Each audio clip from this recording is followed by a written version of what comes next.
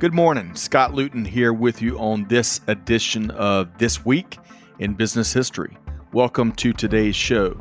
On this program, which is part of the Supply Chain Now family of programming, we take a look back at the upcoming week, and then we share some of the most relevant events and milestones from years past. Of course, mostly business focused, with a little dab of global supply chain, and occasionally we might just throw in a good story outside of our primary realm. So I invite you to join me on this look back in history to identify some of the most significant leaders, companies, innovations, and perhaps lessons learned in our collective business journey. Now, let's dive in to This Week in Business History.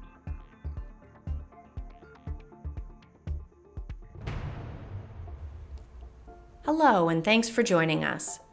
I'm Kelly Barner, owner of Buyers Meeting Point and the host of Dial P for Procurement here on Supply Chain Now. You can join me on the third Tuesday of each month for a video live stream that runs from 12 to 1 p.m. Eastern as I bring together the leading minds in corporate spend management and do my best to blur the lines between procurement and supply chain. I'm guest hosting this edition of This Week in Business History, so thanks so much for listening.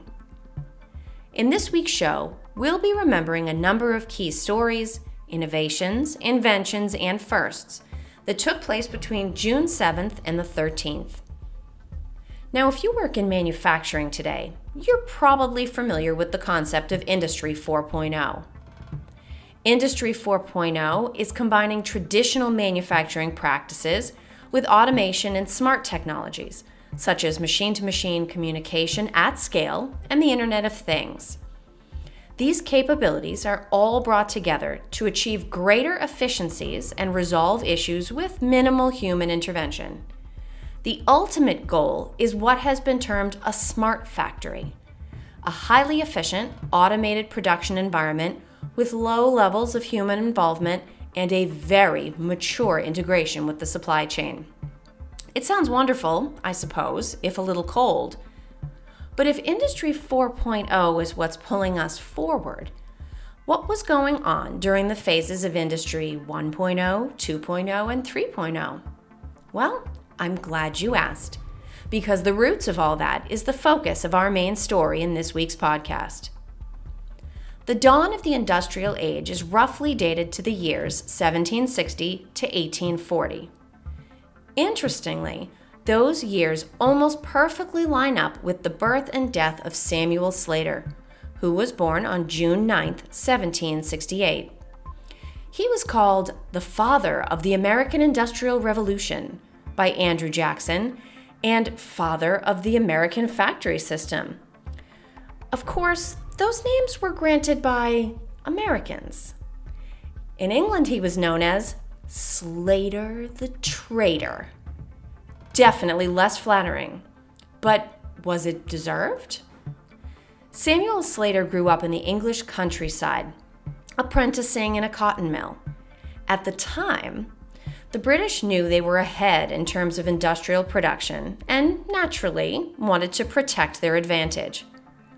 While Slater didn't literally steal the blueprints and designs, he did commit as much as he possibly could to memory before departing for the U.S., where he knew there was enormous demand for building similar machines, and handsome rewards waiting for anyone who managed to succeed. You can certainly understand the frustration among the people in Derbyshire, England.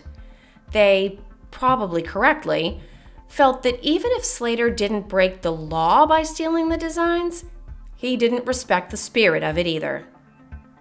He made contact with a Rhode Island industrialist named Moses Brown, who was struggling with his water-powered Arkwright spinning wheel for manufacturing cloth. Samuel Slater made him something of an offer he couldn't refuse. Slater would get the machine and the mill running, or Brown could throw him and the machine off the bridge into the Blackstone River. True to his word and living up to his sense of self-worth, Slater had the machinery operational by the end of 1790. He would go on to grow his personal factory ownership, hiring predominantly his own family members for management positions. Although Slater's willingness to skirt the rules or steal the designs, depending on your point of view, did set him up for success, his career would go on to include additional controversy.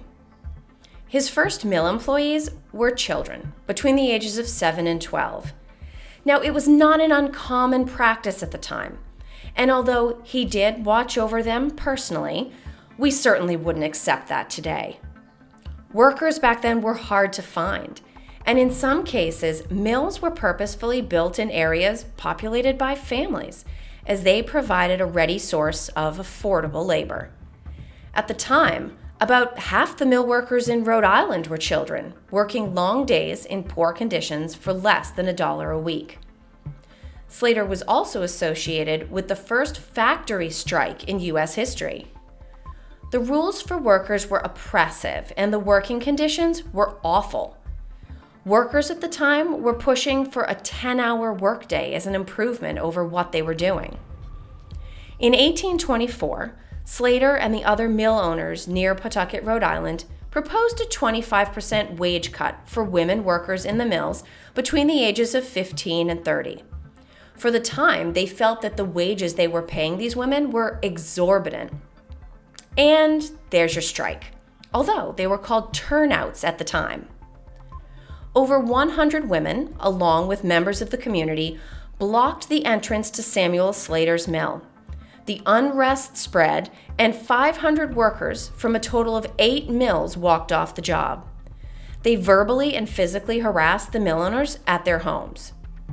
On the final day of the strike, one of the mills burned down in a fire that was probably set by a striker. And suddenly, compromise. Now, the details of the agreement have been lost to history. And 9 days after the strike began, everyone went back to work. Although he did his best to keep the knowledge in the family, Samuel Slater's contributions to American industrialization eventually spread far and wide, earning him those father titles. Our subsequent progression through Industry 2.0 and 3.0 can't be denied, and they wouldn't have happened in America as quickly without them, even if he had to steal them. In our next story, we come a little closer to the world of supply chain, ocean freight, to mark a milestone for the Panama Canal. On June 7, 1914, an old French crane boat called the Alexandre Lavallee became the first self-propelled vessel to cross the Panama Canal to the Pacific Ocean. The Alexandre Lavallee moved under its own power through the waterway during the final stages of canal construction, which would end later that year. Now, if you happen to be an expert on the Panama Canal or decide to look this up, don't get upset with me that the first ship to pass through the canal was the SS Ancon cargo ship on August 15, 1914. That was the first official ship to pass through. It traveled through the canal without incident and, of course, with a great deal of press coverage and global excitement. Of course, that isn't the whole story either. The SS Ancon wasn't the first ship to pass through the canal. It was actually just a staged press-op. On August 3, 1914, almost 2 weeks earlier, the SS Cristobal sailed from Balboa on the Pacific coast in just 12 hours. The trip was a test run planned by the chief engineer to make sure that the transit could easily be made without the pressure of knowing that the eyes of the world were on him. The funny thing is that it was about the worst-kept secret in maritime logistics. 200 guests were on board the SS Cristobal for the trip. If you didn't already know this was business history, you would know it now.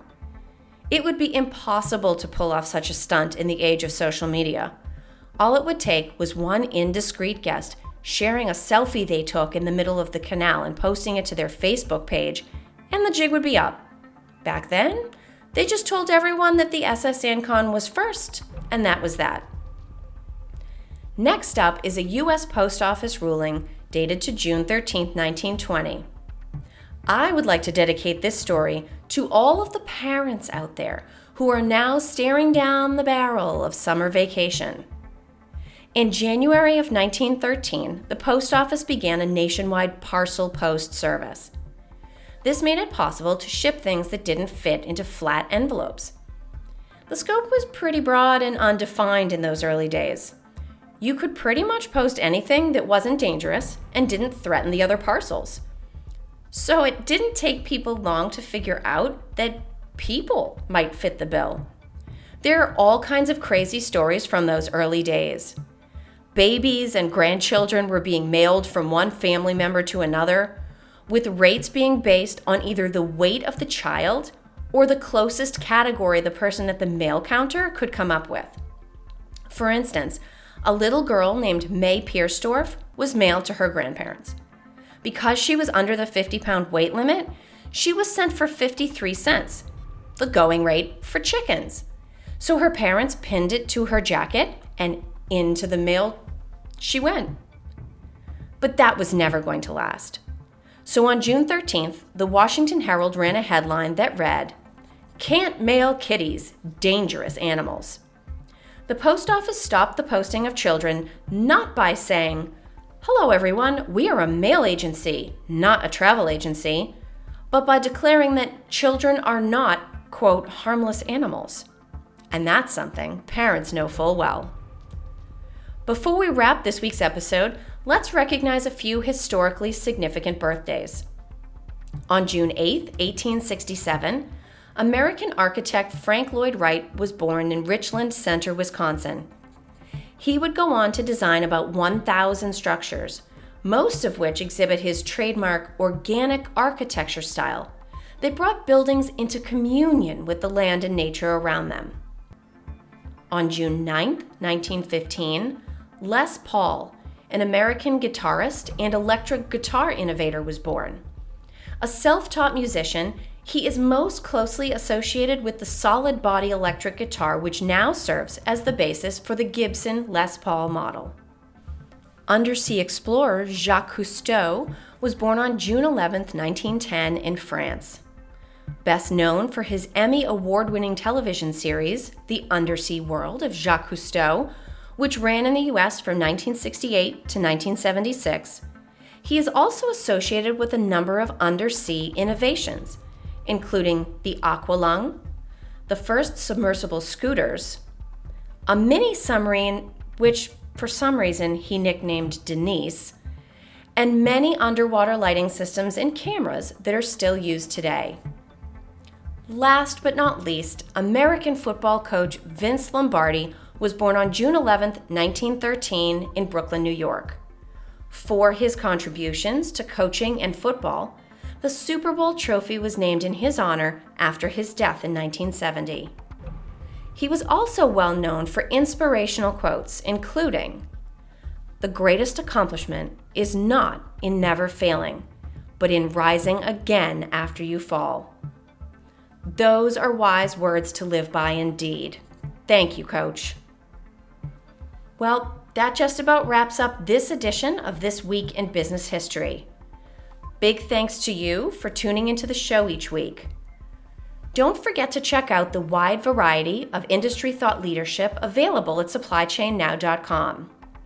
As a friendly reminder, you can find This Week in Business History wherever you get your podcast from, and be sure to tell us what you think. We would love to earn your review. And we encourage you to subscribe so that you never miss an episode. On behalf of the entire team here at This Week in Business History and Supply Chain Now, this is Kelly Barner wishing all of our listeners nothing but the best. On that note, we'll see you next time here on This Week in Business History.